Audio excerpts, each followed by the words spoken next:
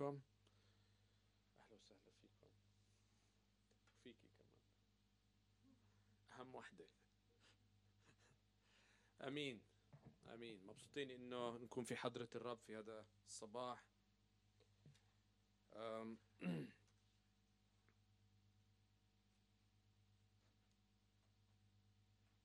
أطلب من الأخ جورج يصلي لنا لأجل الكلمة. هاليلويا.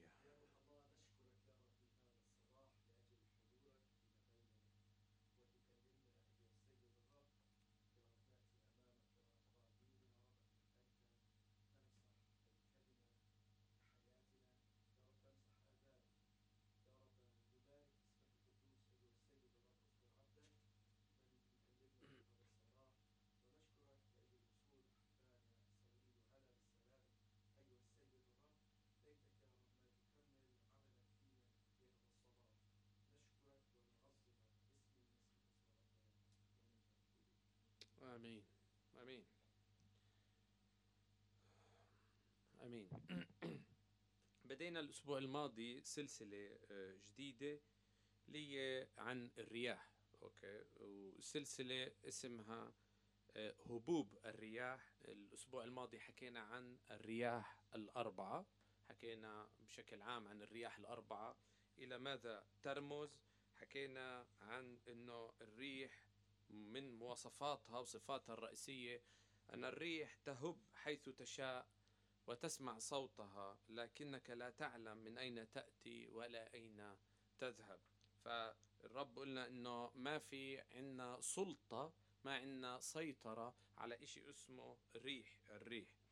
وحكينا الأسبوع الماضي إذا بتتذكروا عن عندما نقرأ عن الرياح في الكتاب المقدس نتذكر سيادة وقوة الرب يسوع، كيف لما دخل السفينة وأسكت الرياح وعنده سلطة. حكينا عن الريح، عندما نقرأ عن الرياح في الكتاب المقدس تذكرنا بعمل الروح القدس، تذكرنا بالامتلاء بالروح القدس. أيضا الريح تذكرنا بنهاية الأشرار، وحكينا أيضا بتذكرنا بالانتعاش، وقلنا أنه هاي المواضيع كلها راح نأخذها بالسلسلة. هاي السلسلة عبارة عن تقريبا 4 دروس. اليوم هو الدرس الثاني. الأسبوع الماضي أيضا بدينا نحكي عن الرياح الشرقية، وقلنا عن الرياح الشرقية. عندما نقرأ في الكتاب المقدس عن الرياح الشرقية نقرأ عن الخراب، نقرأ عن الدمار. لما نحكي عن الريح الشرقية قلنا عن الخراب. أعطينا مثال بسيط عن لما موسى راح عند فرعون وقال لفرعون أنا بدي أطلع من الأرض وبدنا نخرج من الإشي اسمه العبودية. بقول الكتاب إنه أرسل الرب حملت الريح الشرقية الجراد وأجت وأكلت الأرض وأكلت كل إشي أخضر. فقلنا الريح الشرقية بتدل على الخراب.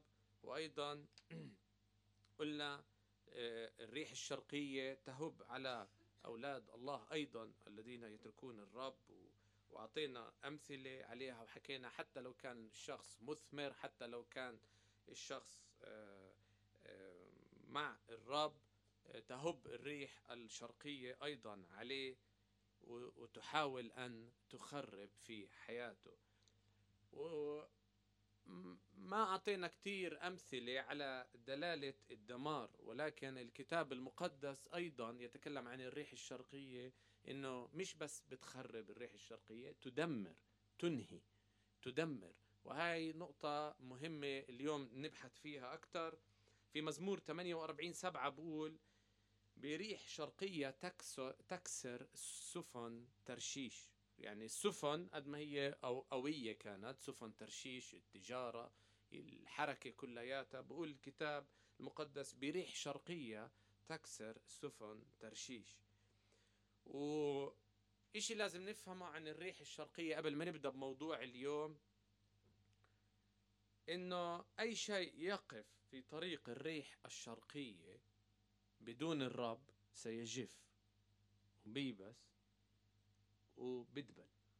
حزقيال 19:12 بقول بحكي عن شجرة، بحكي لكنها اقتلعت بغيظ وطرحت على الأرض، وقد يبست ريح شرقية ثمرها، حتى الثمر تبعها يبسته الريح الشرقية بحزقيال 19:12.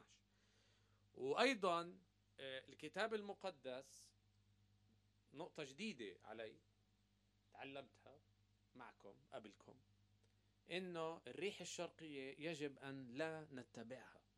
بقول الكتاب المقدس لأنه تأتي بالمشاكل، تأتي بالخراب، تأتي بالدمار. في هوشع 12:1 بقول بحكي عن أفرايم، بقول راعي الريح، اسمع إيش، وتابع الريح الشرقية. شو صار له؟ بقول كل يوم يكثر الكذب والاغتصاب في حياته. مش بس هيك، أيوب بإصحاح 15:2 بنبهنا بقول إنه بفرق بين الحكيم وبين الجاهل. بقول ب15:2 من أيوب بقول ألعل الحكيم يجيب عن معرفة باطلة ويملأ بطنه من ريح شرقية. معناته في تحذير من الريح الشرقية، إنه ما نتبعها، ما نلحق هاي الريح الشرقية. أيضا الريح بأيوب يخبرنا إنه الشرير اللي ما إله أساس، الشخص اللي ما إله أساس، بقول الكتاب المقدس، الذي لا يخضع لله. بأيوب 27 من 21 نقرأ، أو بعدد 21 بقول تحمله الريح الشرقية، تحمله الشرقية فيذهب وتجرفه من مكانه. معناته الريح الشرقية فيها مشكلة. الريح الشرقية بحذرنا منها الكتاب المقدس. وبتتذكروا لما بدينا نقرأ بأول قراءة إلنا الأسبوع الماضي، كان قراءتنا من رؤيا 7:1 من قال وبعد هذا رأيت 4 ملائكة واقفين على 4 زوايا الأرض ممسكين 4 رياح الأرض، لكي لا تهب ريح على الأرض وعلى البحر ولا على الشجر، بقول لكي لا تأتي بدمار وخراب على الأرض. اليوم الدرس الثاني من سلسلة هبوب الرياح. اليوم بدنا نحكي عن أحجية النسرين والكرمة. أحجي مثل حزيرة. خلينا نفتح كتبنا بحزقيال 17. حزقيال 17 نقرأ. نعلمكم شوي اليوم عربي، لغة عربية مع القراءة هاي. وكان إلي كلام الرب قائلا، حزقيال 17: يا ابن آدم حاجي أحجية ومثل مثلا لبيت إسرائيل، وقل هكذا قال السيد الرب.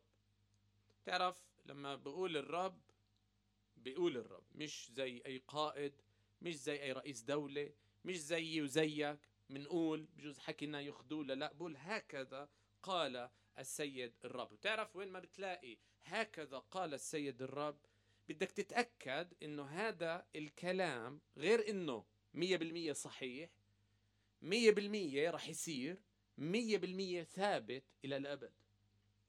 شو بقول؟ بقول نسر عظيم كبير الجناحين طويل القوادم. قوادم يعني برضو الجنحان، أوكي. طويل القوادم واسع المناكب. واسع المناكب، الكتاف. ليش؟ لأنه مليء بالريش، عليه ريش كتير، فواسع المناكب.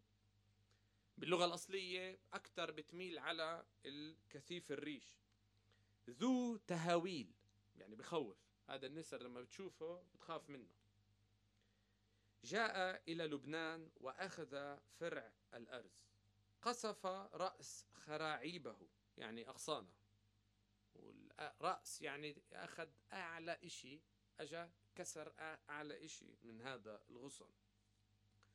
وجاء به إلى أرض كنعان وجعله في مدينة التجار، وأخذ من زرع الأرض وألقاه في حقل الزرع، وجعله على مياه كثيرة، أقامه كالصفصاف.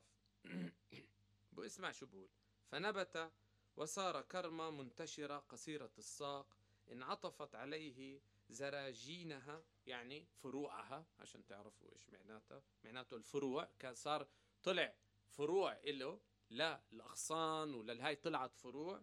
أوكي. وكانت أصولها تحته فصارت كرمة وأنبتت فروعا وأفرخت أغصانا. وكان نسر آخر عظيم كبير الجناحين واسع المنكب، فإذا بهذه الكرمة عطفت عليه أصولها وأنبتت نحوه زراجينها، يعني فروعها، الفروع تبعتها بدأت تتحرك نحو هذا النسر ليسقيها في خمائل غرسها. خمائل، تعرفوا الخمائل اللي هي الخنادق اللي موجودة اللي بيسقوا منها، بتحط فيها الزرع، في خمائل غرسها في حقل جيد على مياه كثيرة هي مغروسة لتنبت أغصانا وتحمل ثمرا فتكون كرمة واسعة. قل هكذا قال السيد الرب، هل تنجح؟ أفلا يقلع أصولها ويقطع ثمرها فتيبس؟ كل من أوراق أغصانها تيبس، وليس بذراع عظيمة أو بشعب كثير ليقلعوها من أصولها. يعني ما فيش إشي، يعني بسهولة راح تنخلع. أنتم ملاحظين هون؟ بسهولة راح تنخلع، يعني بداش قوة عظيمة إنه تخلعها. ها هي المغروسة فهل تنجح؟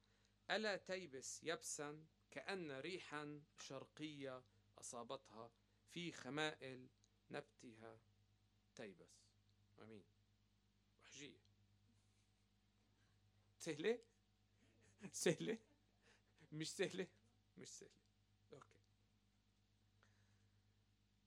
تعرفوا إذا بتقروا حزقيال، لأنه الأسابيع الجاي رح ناخذ يعني كذا شغلة من حزقيال. لما بتقروا حزقيال، حزقيال كان يحاول مسكين كل جهده يوصل للشعب رسالة، وكان يوصلها بشتى الوسائل والطرق.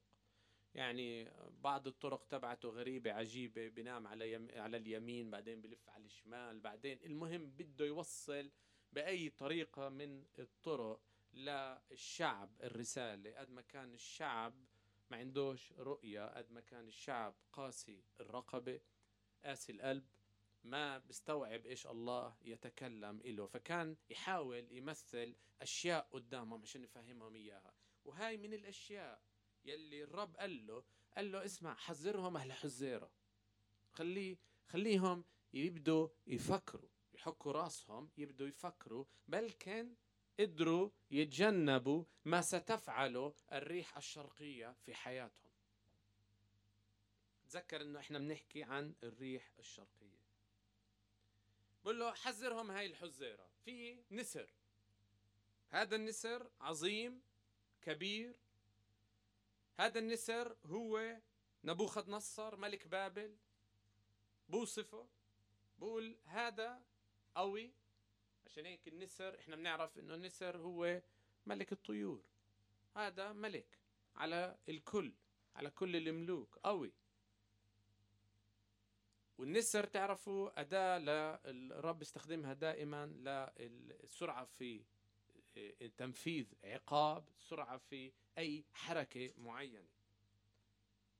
بقول بتثنية 28-49 يجلب الرب عليك أمة من بعيد من أقصى الأرض كما يطير النسر، أمة لا تفهم لسانها. شوف هذا وين موجود؟ هذا موجود بالتثنية. إحنا وين موجودين؟ إحنا موجودين بحزقيال. شوف الرب سنين قبل عماله بحكي إيش بده يصير للشعب، عماله بحذرهم. هذا النسر يستطيع أن يسير لمسافات كبيرة طويلة. هذا هو نبوخذ نصر يلي أجا للأمة اليهودية، للشعب القديم، وأخده وسباه. بقول الكتاب جاء إلى لبنان وأخذ فرع الأرز. ومش أخذ أي فرع، مش إشي بسيط، أخذ الرأس، أخذ الملك وسبى الملك، سبى كل النبلاء اللي موجودين، كل الشرفاء اللي موجودين، أخذهم. أجا قص وأخذ هذا الفرع وأخذه معه. أخذ ملك اليهود، أخذ كل الموجودين، أخذهم كلياتهم بقول إلى مدينة التجارة اللي هي إلى بابل. أخذهم. تعرف هاي أنا لو بسمعها مش أحجية يعني، لأنه هاي كلياتها صارت سنة 597 قبل الميلاد. هاي كانت اوريدي صايرة، اوريدي صايرة هاي. فهاي مش أحجية، مش هالمشكلة فيها. مش بس هيك، اسمع شو صار. مهم كتير تعرف التاريخ عشان تعرف إيش الفكرة وراء هاي الفقرة. أخذ الملك وأقام محل الملك شخص اسمه صدقية، سماه صدقية نبوخذ نصر، هو حاكم اليهودية، هو حاكم يهوذا. قال له حاكم أورشليم، قال له أنت بتبقى هناك، أنت يلي بتحكم هناك. أخذ الملك وسبى كل إشي. هذا الشخص صدقية هو يلي بيعمل ريبورتينج، بيعمل كل الريبورتات المسؤول عنه عشان يوصل للملك ايش عمله بيصير بمنطقة اورشليم، بالمنطقة يلي سباها. ابقى صدقية هناك لهون برضه مش مشكلة، لانه كان هذا صاير. ولكن اسمع، بالصورة هاي كلياتها بقول الكتاب المقدس بدخل نسر اخر. الاحجية هاي في نسر اخر بقول وكان نسر اخر عظيم كبير الجناحين. برجع بوصف نفس الوصف تقريبا الأول، ولكن الفرق بين الأول والثاني إنه الأول قصف الأغصان وأخذها معه، الثاني ما عمل إشي. الثاني كان يحوم بس يلف. دخل هذا اللي هو بيمثل مملكة فرعون مصر، دخلت على الصورة، شافتها هاي الكرمة بعد ما كانت مفرخة أغصان جديدة وفروع جديدة وعايشة وكل إشي. بقول الكتاب وأفرخت أغصان، لاحظ بعدد 6 آخره، فصارت كرمة. يعني حتى هي في السبي صارت كرمة، أنبتت فروع، أفرخت أغصان، يعني كان وضعها جيد. ولكان نسر آخر فإذا بهذه الكرمة، بدون ما يعمل إشي النسر، ركزوا، بدون ما يعمل إشي النسر، فإذا بهذه الكرمة عطفت عليه أصولها، الأصول تبعتها والهاي الجذور كلياتها بدأت تتحرك، والأغصان تبعتها، وأنبتت نحوه أغصانها بدأت تتحرك نحو هذا النسر. فبتساءل الرب بقول هل تنجح؟ هل تنجح؟ أفلا يقلع أصولها وتقطع؟ تعرف ليش هاي الأحجية حذرهم إياها؟ إيش المغازي والدروس اللي موجودة فيها عند هبوب الريح الشرقية على هاي الكرمة؟ خليني أقول لك إيش بنتعلم من هاي الأحجية. أول إشي إن هبوب الريح الشرقية دائما هي لهدف. تعرف إحنا مرات بنفكر نوقع بمشكلة، نتحمل أسبوع أسبوعين، خلصت المشكلة، نكمل حياتنا. خليني هقول لك ما تعلمت إشي من المشكلة. كل هبوب للريح الشرقية على حياة الإنسان بعلمنا الكتاب المقدس هي لهدف. مآمن بهذا الإشي اليوم؟ تعرف لهدف، حتى لو هذا الهدف أنت مش فاهمه، وأحيانا كتيرة ما بنفهم هذا الهدف، ولكن إلهنا مش إله عشوائي، كل شيء مدروس عنده خطة محكمة. اسمع إيش في خروج 14:21 بقول الكتاب ومد موسى يده على البحر فأجرى الرب البحر بريح شرقية شديدة كل الليل، وجعل البحر يابسة وانشق الماء، فدخل بنو إسرائيل في وسط البحر على اليابسة، والماء سور لهم عن يمينهم وعن يسارهم.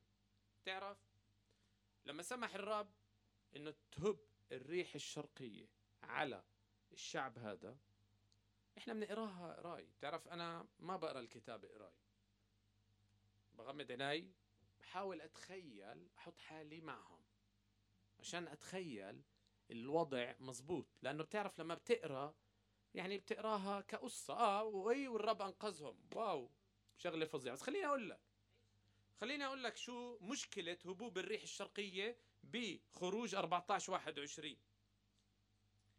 أول إشي أنا بتوقع لو أنا محلهم قاعد مبسوط، مش مبسوط كتير، فرعون وراي بده يقتلني، واقف أنا عند البحر، يعني عمالي بستنى فعليا حكم إعدام، بده يقتلني. يعني مش راح يمسكهم يرجع ياخذهم للعبودية، بده يجي يقتلهم يقضي عليهم. تشوف الرعب اللي أنا موجود فيه، شوف الخوف يلي أنا موجود فيه. تخيل بنفس الوقت مش بس عندك مشكلة فرعون، وإذا شوي بتبدأ تهب ريح، بتقول أنت معلش خليها الريح الجنوبية اللي راح تيجي بنقرأ عنها، اللي هي المنيحة، الريح المنيحة. لا، وإذ هي بريح شرقية. معقول يا رب؟ معقول إنه أنت فوق فرعون أجت ريح شرقية علينا؟ هلا حسب خبرتهم وعلمهم بقول إنه الريح الشرقية ريح حارة، ريح قاتلة شديدة، وبقول الكتاب المقدس بريح شرقية شديدة، مش عادية حتى، شديدة جدا، حارة تلفح.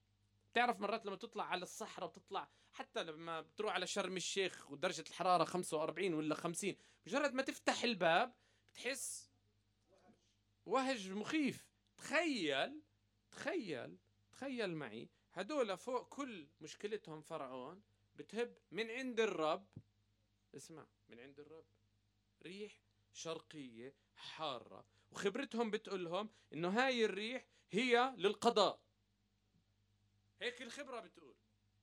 بس تعرف ايش ما كانوا عارفين؟ انه هاي الريح الشرقية هي الطريق الوحيد لخلاصهم. يا ما بنعرف انه الريح الشرقية لما بتهب على حياتنا انه هي السبيل والطريق الوحيد لخلاصنا.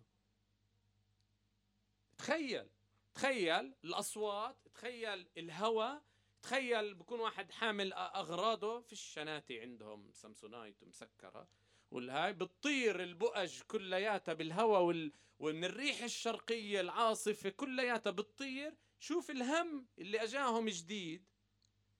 بعدها عرفوا بخلاص الرب، لما الرب نشف بالريح الشرقية الحارة الشديدة، نشف البحر وفتح له مياه، وكان هو هذا الطريق الوحيد لكي ما يعبروا من الخطر للسلام، الطريق الوحيد لخلاصهم، الطريق الوحيد لإرجاعهم على بر الأمان، كان هي الطريق الوحيد اللي هي الريح الشرقية. عشان هيك هبوب الريح الشرقية على حياتي وحياتك دائما لهدف. وإذا أنت متمسك بالرب مش مفروض أنت تخاف من هبوبها، لأنه في إلها هدف موجود في حياتك. تعرف في آية بالكتاب المقدس مشهورة كتير بإرميا 29، وإحنا عادة نقتبسها غلط. بقول الكتاب بعدد 11: لأني عرفت الأفكار التي أنا مفتكر بها عنكم. إرميا 29:11 يقول الرب: أفكار سلام لا شر لأعطيكم آخرة ورجاء. بس هاي غلط، تعرفوا هاي انتوا امتوها من نص الكتاب المقدس، هاي غلط. هقول لك ليش غلط. هقرا العدد اللي قبله 10: لأنه هكذا قال الرب إني عند تمام 70 سنة لبابل، يعني بعد ما تهب الريح الشرقية، اسمع، أتعهدكم وأقيم لكم كلامي الصالح بردكم إلى هذا الموضع، لأني عرفت الأفكار اللي أنا مفتكر فيه. يعني الريح الشرقية هاي اللي بدها تهب على حياتكم بعد 70، إلها وقت، إلها هدف. 70 سنة إلها حدود. ما بتقدر الريح الشرقية تهب على البحر وتطير البحر وتطير الناس. الكتاب المقدس لا يذكر أبدا إنه موسى، مع إنه كانت ريح شرقية شديدة، لم يذكر إنه واحد من اليهود الشعب القديم مات، ولا واحد. مع إنه هي ريح شرقية، مع إنه هي ريح مدمرة، مع إنه هي ريح حارة وممكن تقضي عليهم. بقول الكتاب المقدس، لم يذكر الكتاب المقدس إنه مات واحد فيهم من هبوب الريح الشرقية. نفس الإشي بإرميا 29، بقول لهم اسمعوا، بدها تهب ريح شرقية، بدها تهب 70 سنة وتروحوا على السبي وتتغلب وكل إشي، بس أنا عارف النهاية، أنا أفكاري أفكار سلام. تعرف إذا إحنا بنعرف هذا التفكير، ونقدر نستوعبه مزبوط، إحنا لما ندخل في الرياح الشرقية وتهب على حياتنا سيكون لنا سلام. عشان هيك في ناس بتشوف عندهم اضطراب عند هبوب المشاكل، وفي ناس عندهم سلام. وعادة تعرف لأنه إحنا من دين كتير بنصير نقول إيه كيف هذا مش حاسس، شو هذا ما عندوش قلب. مزبوط؟ لا، خليني أقول لك، إذا كان مؤمن بالرب ومتمسك بالرب هذا عنده سلام. هذا أنت ما عندك إياه.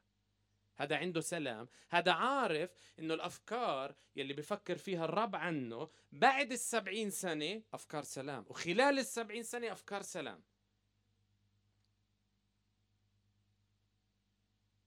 تعرف قد تكون الهبوب الريح الشرقية زي ما قلنا هدف تعرف مرات الحوافز تبعتك ما بتتنظف وما بتتنقى إلا بأمور معينة. بتعرف الله يعني شو بدي أقول لكم، الله يعين الناس علينا، بس تعرفوا الله متغلب كتير فينا بقد ما إحنا قصاة الرقبة. اسمعوا إيش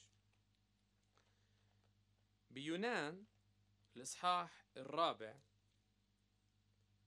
بقرأ بس من عدد 10 من الإصحاح 13. فلما رأى الله أعمالهم أنهم رجعوا عن طريقهم الرديئة، ندم الله على الشر الذي تكلم أن يصنعه بهم فلم يصنعه. صح؟ هلا مفروض يونان يكيف، يعني أنا باجي بوعظ بلاقي خلاص لنفوس بالألاف، مدينة كاملة بتخلص، أنا مفروض أكون مكيف كشخص بخدم الرب. بس تعرف الحوافز مش مزبوطة. اسمع إيش الدوافع مش مزبوطة. بقول فغم ذلك يونان غما شديدا فاغتاظ، زعل وصلى إلى الرب وقال له يا رب أليس هذا كلامي؟ يعني مش أنا قلت لك، أنا عارفك إذ كنت بعد في أرضي، لذلك بادرت إلى الهرب إلى ترشيش. عرفت ليش هربت لأني أنا عارفك يا رب، لأني علمت أنك إله رؤوف رحيم. اسمع شو بعطي، يعني شو هالمشكلة، بطيء الغضب. بس تعرفوا كتير مرات إحنا بنعمل نفس الإشي، خصوصا لما نشوف أعدائنا بتوبوا، خصوصا لما نشوف الرب ما عمله بعاقب الأعداء، بعطيهم أكتر. اسمع شو رؤوف رحيم بطيء الغضب كثير الرحمة ونادم على الشر. فالآن يا رب خذ نفسي مني، يعني يا أنا يا همي، أنا بدي أموت. وخرج يونان من المدينة وجلس شرقي المدينة وصنع لنفسه هناك مظلة وجلس تحتها في الظل حتى يرى ما يحدث في المدينة. يعني أعطى الرب شرط، قال له يا أنا يا همي، هيني طلع وقف برا قاعد يتفرج على المدينة، هاي واقف هون بدي أشوف شو الرب بده يعمل، يا أنا يا همي، يا بتموتني يا همي. فأعد الرب الإله يقطينا فارتفعت فوق يونان. تعرفوا لو بدي اختار الرب، لو أنا محل الرب اختار طبعا المدينة بطير يونان، بس الرب اختار التنين قد ما هو رؤوف ورحيم بطيء الغضب زي ما بقول له يونان، حتى يرى ما يحدث بالمدينة. المهم حط له ظل، طلع شجرة وهذا، ثم أعد الله دودة عند طلوع الفجر. اسمع في الكتاب شو بقول، فضربت اليقطينة فيبست، وحدثت عند طلوع الشمس أن الله أعد ريحا شرقية حارة فضربت الشمس على رأس يونان فذبل فطلب لنفسه الموت. يعني وقتها فعلا طلب الموت. هلا وقتها اللي كان مزبوط، مش قبل كان بحكي للرب. ضربت الرياح الشرقية الحارة رأسه، ضربته مرت على حياته، صح تعرف صح الدوافع كلها تنظفت اتزبطت. قال له الرب انت زعلان على اللي صار وعلى الشجرة، طب شو مالك بالك بال الشعب؟ أنا ما بدي أزعل عليه، أنت زعلت على الشجرة هاي اللي طلعت امبارح وماتت اليوم. طب هذا الشعب كلياته شو بده يصير فيه؟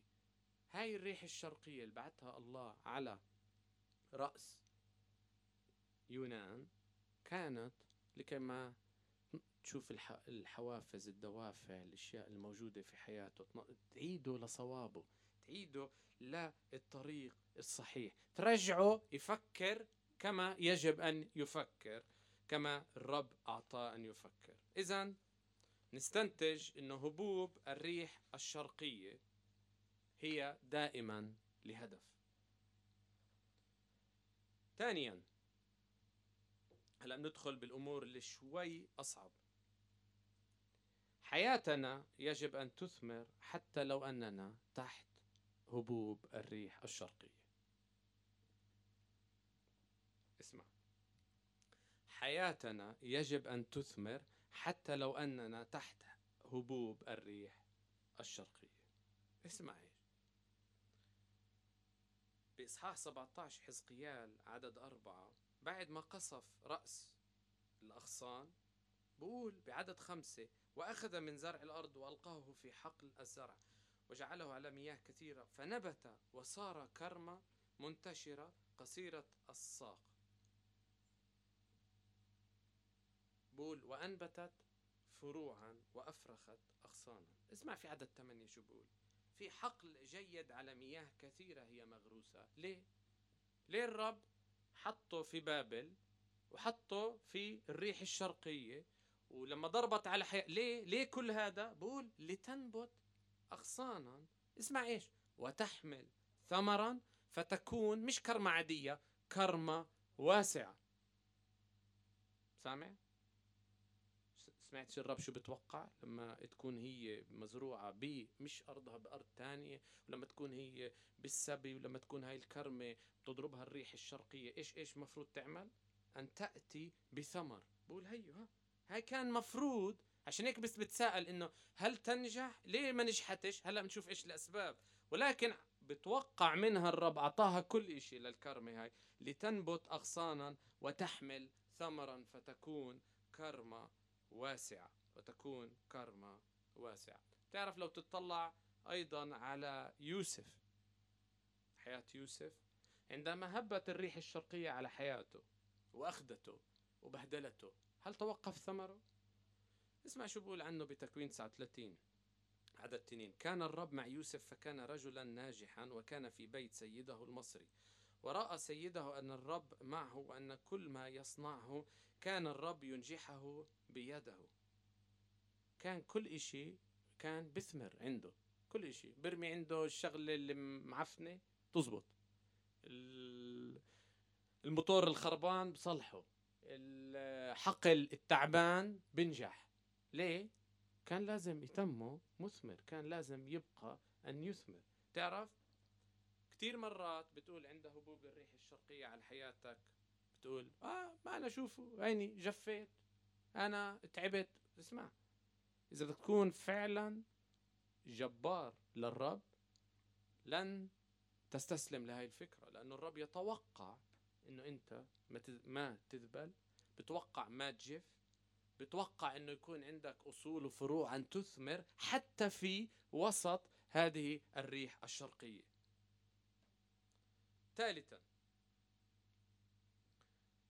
في وسط هبوب الريح الشرقية يتوقع الرب أن لا نتنازل عن المبادئ تبعتنا. تعرف إيش مشكلة كانت هاي الكرمة اللي قريناها؟ إيش ظروفها؟ لا، ظروفها مش صعبة بنظر الرب، ظروفها مش صعبة. وهلأ أنا بثبت لكم إنه ظروفها أبدا أبدا مش صعبة. إيه؟ عيننا زايغة. أوكي، تعرفوا إيش مشكلتها؟ مشكلتها إنه اسمعوا شو بيقول الكتاب بالإصحاح 17، بس أقرأ لكم بعض الجمل اللي قالها الرب عن هاي الكرمة بحزقيال 17. خليني بس أقول لكم، بقول بعدد 15، بقول فهل ينجح، هل يفلت فاعل هذا؟ إيش اللي عملته؟ طب ما هي عادي، يا رب انت حطيتني بهاي الظروف الصعبة، حطيتني ببابل وحطيتني بالسبي، كمان انا ما ادبر حالي انه ابعت. شو عمل صدقية؟ راح بعت رسل لفرعون، قال له لفرعون اسمع لحقني بشوية جيوش وكم واحد بكم خيل وكم كذا والهاي، بلكن عملت انا ثورة كبيرة صغيرة يلي هي وتخلصت من العبودية. اسمع، تخلصت من العبودية. أنو عبودية؟ العبودية اللي وضعها الله عليه. اسمع، مهم جدا. طب شو فيها يا رب؟ انت حطيتني بهاي المشكلة البسيطة، حطيتني بهاي الكذا، انا بدي ادبر حالي، بدي ادبر حالي وانا بدي اطلع. اسمع، بدي اريحك يا رب، انا بدي اريحك، انا بدي اطلع حالنا من هاي المشكلة، فانا بروح بطلع على اشي تاني، على فكرة تانية، طريقة تانية، مش طريقة الرب في الخروج من العبودية. اوكي، بطلع منها. وشو بدك بهالمشكلة كلها؟ اسمع شو بقول الرب، هل ينجح، هل يفلت فاعل هذا؟ طب يا رب شو عمل؟ يعني بده يتخلص من العبودية او ينقض عهدا ويفلت. تعرف ايش كانت مشكلته؟ اسمع شو مشكلته. مشكلته لما دخل صدقية مع نبوخذ نصر، دخل في عهد معه. نبوخذ نصر أذكى من صدقية وشكله كان مؤمن أكثر من المؤمنين. اسمع شو عمل، قال لك هدول المؤمنين بدي أدخل معهم بعهد. شو عمل؟ بأخبار الثاني 36:18 بقول وتمرد أيضا على الملك، بيحكي عنه نبوخذ نصر الذي حلفه بالله عشان يدخل بعهد معه. قال له خلص إلك كلمتي. قال له لا لا حبيبي، تزبطش هاي، بدك تحلف بالله الغالي عليك. قال له شو فيها؟ بحلف. حلف، فدخل في عهد. اسمع ايش هذا العهد، هذا العهد يلي دخل فيه الحلف، واعتبروا الله عهد معه، مع الله مش مع من نبوخذ نصر. اسمع، الرب ما تتخيلش وانت هبوب الريح الشرقية على حياتك تتنزل لك عن مبدأ ومبدأين وكذا، لا، كله ثابت عند الرب. نفس الكتاب المقدس بده يدخل معك بالرياح الشرقية وتطلع منها بنفس الكتاب، مش بدك تقيم صفحتين ثلاثة تمزعهم وتضبهم ونمشي الأمور أبدا. اعتبروا الله. اسمع شو بقول، فهل ينجح، هل يفلت؟ حي أنا يقول السيد الرب أن في موضع الملك الذي ملكه الذي ازدرى. اسمع، ازدرى بإيش؟ ازدرى قسمه ونقض عهده، فعنده في وسط بابل يموت، ولا بجيش عظيم وجمع غفير يعينه فرعون. يعني لو جاب كل الجيوش ما راح يقدر يطلع منها. ليه؟ لأنه كسر العهد تبع اللي عمله مع نبوخذ نصر. طب يا رب هذا العهد مع شرير. لا، بس انت عملته باسمي، اسمي مدعو عليك. عشان هيك اسم الرب مدعو علينا كلنا حتى عند هبوب الريح الشرقية. فعشان هيك دير بالك انه تعمل اي اشي غلط وتقول معلش ما انا لانه في رياح شرقية بتهب على حياتي. اسمع، بعدد 19 بقول حي انا ان قسمي. انو قسمي؟ بقول قسمي، بقول اخذ الرب شخصية، بقول له قسمي الذي ازدراه وعهدي الذي نقضه اردهما على رأسه. تخيل، تخيل شو بقول. أنو قسم. طب يا رب هو أقسم لنبوخذ نصر؟ قال لا، هو أقسم وعارف إيش القسم بيعمل بالكتاب. لما بده يقسم بالله لن يغير هذا العهد أي إشي، بده يتمم هذا العهد. اسمع شو بقول رب ازدرى بعهدي قسمي أنا إنه هذا اللي نقضه كلياته أردهما على رأسي. طب أوكي بسيطة. لا، وأبسط شبكتي عليه فيؤخذ في شركي. تصور، يعني الانتقام للنقمة يقول الرب، الانتقام من ايش؟ من مجرد ما كسر كلمة الله. هو متبهدل ووضعه سيء. زي ما بقول في عن دانيال 1:8 بقول: أما دانيال فجعل في قلبه أنه لا يتنجس بأطايب الملك ولا بخمر مشروبه، فطلب من رئيس الخصيان أن لا يتنجس. ما في تنازل، حتى في السبي، حتى في الصعوبات، حتى في عند هبوب الريح الشرقية، الله يتوقع منا إنه إحنا ما نتنازل. آخر نقطة، نقطتين بختم فيهم. النقطة الرابعة، تعلمنا هاي الأحجية عدم فائدة التمرد ومحاولة تغيير الريح الشرقية. تعرف، حاول الصدق يغير ويغير هبوبها ويقول لك لا أنا بنفد منها وبروح على مصر وبدبر حالي وبخلي فرعون. بقول ليش؟ لأنه ما كان يعرف مسكين اللي إحنا بنعرفه، أن الريح تهب حيث تشاء وتسمع صوتها، لكنك لا تعلم من أين تأتي ولا إلى أين تذهب. ما عرف إنه ما عنده سيطرة على الريح الشرقية. ما عرف إنه هاي الريح الشرقية كانت لهدف في حياته، اللي هو كان شعب متمرد. ما عرف إنه هاي الريح الشرقية بدها تنظفهم، بدها تنقيهم، بدها تغيرهم. ما كان عارف كل هاي الأمور إنه ممكن في حياته تمر، وإنه تطلع منها بأغصان جديدة، بكرمة زي ما الرب كان بده. بقول كرمة واسعة. تعرف، آخر نقطة الخامسة، لم يدرك، وهي النقطة الكتير مهمة، أنه عند هبوب الريح الشرقية يكون الرب معنا.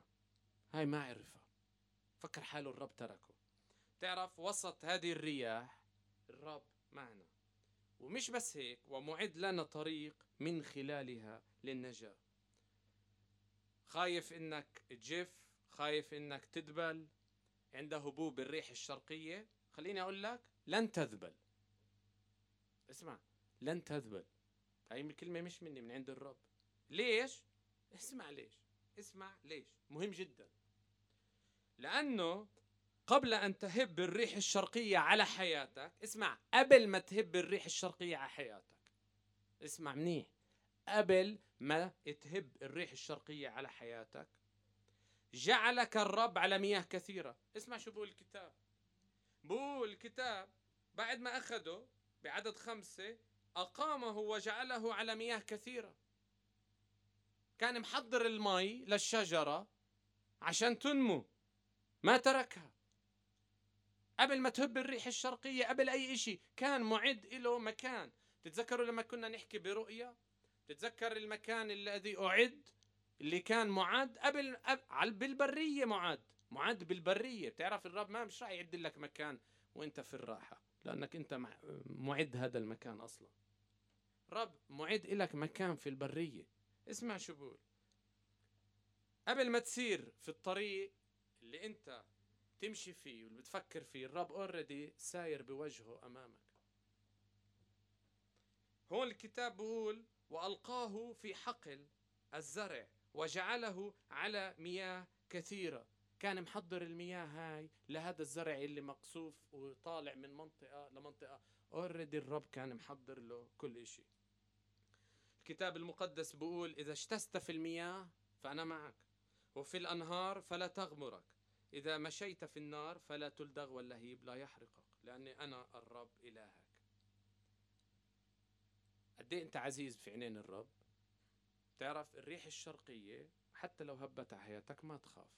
خليني اقول لك، لن تذبل، لن تذبل. امين، لن تذبل. ليه؟ لانه الله معد لك مياه كثيرة، مياه كثيرة. تم مخليتك فريش، تم مخليتك تثمر، تخليك تمك تطلع ثمر، طلع فروع جديدة، أغصان، أوراق، عايش مبسوط كتير. ولكن في رياح شرقية تهب على حياتك. اعرف هذا كلياته ليه هدف. خلينا نصلي.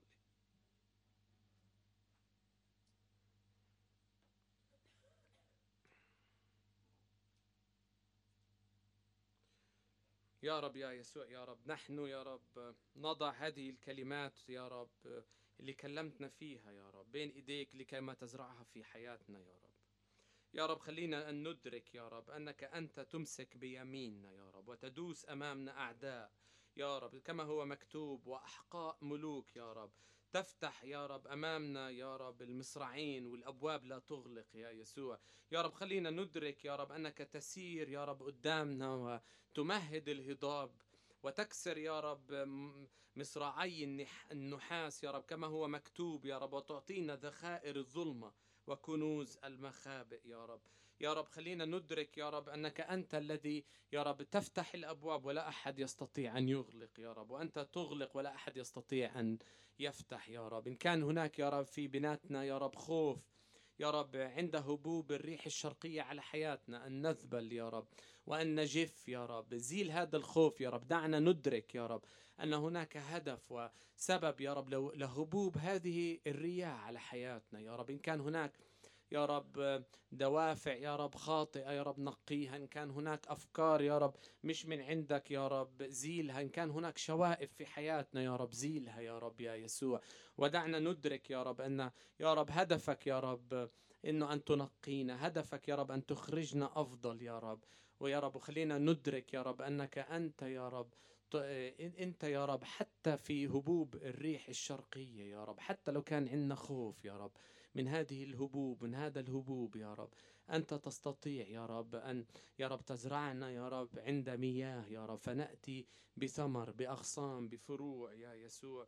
يا رب ساعدنا يا رب أن ندرك يا رب كما يا رب قال يا رب صاحب المزمور يا رب أعلمك وأرشدك الطريق التي تسلكها، أنصحك يا رب عيني عليك يا رب. خلينا ندرك يا رب إنه عينك علينا وسط يا رب هبوب هذه الرياح يا رب يا يسوع. يا رب أضع كل هذه الكلمات يا رب أمامك يا رب، وأطلب منك أن تأتي بثمر في حياتنا ويدوم هذا الثمر باسم الرب يسوع. آمين. لم العطل طبعا أهم شيء.